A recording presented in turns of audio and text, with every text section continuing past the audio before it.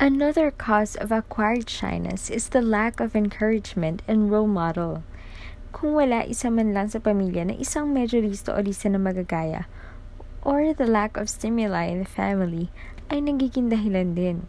Sa pamilya ay wala man lang weddings, anniversaries, o social events to train the child in socialization. Kung minsan, mahalaga din sa pamilya na may mga handaan o formal dinner sa bahay. Maraming bisita kaya ang mga bata ay pinapatula o pinapakanta. Kahit dumudugo na ang tenga ng mga nakikinig sa tula ng inyong anak, patulain pa rin siya sapagkat nakaka-develop yan ng confidence sa bata kapag lagi siyang inihaharap sa tao. Noong araw kapag may bisita, ang mga bata ay pinapapasok sa loob ng kwarto. At pag tumaan ng tingin ng inyong lola o nanay, ay talagang daig mo pa ang nakurot. Kakabaka-baka pag aalis ng mga bisita dahil siguradong tatanggap ka ng isang manipis na kurot o kaya ay pingot. Ang mga bata ay tinuturoan magsalita. Ngunit pag natuto ng magsalita at mga tuwiran, sasabihan namang, huwag kang sasagot. Sinasabihan ng mga bata ng, sige, lakad anak. Uy, nakakalakad na siya.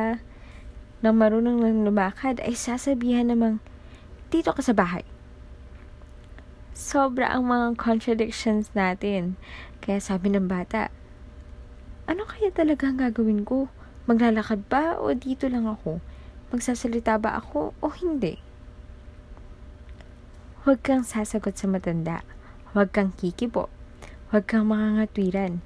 Kaya we produce a lot of slaves sa ating bansa. Napakasakit pag nakikita niyo ang mga Pilipino sa ibang bansa na kung pagalitan na lang ng mga Arabo at Amerikano, puro, yes sir, I'm sorry. Yes sir. Paano ganun ang training sa bahay. Hindi ka pwedeng sumagot sa lola, sa tita, sa tito, sa ninang, sa ninong, sa ate, sa kuya, sa diko, sa ditche. Ang daming boss. Kaya tuloy, ang bata ay sanay na siya'y alipin. We have the mentality of slaves. Our family system is also a culprit. Hindi masamang gumalan sa matanda, pero hindi masamang mga tuwiran. Kaya tayo lagi nagtitiis. Sa mga meeting tuloy, pag may nagtanong, walang kumikibo, lalo na kapag nakaharap ang boss. Saka dumadaktak pagtapos ng meeting. Kasi, well-trained tayo sa hindi pagkibo. Magtitiis na lang dahil ganyan talaga ang buhay. Ang mga tao ay conditioned to act this way.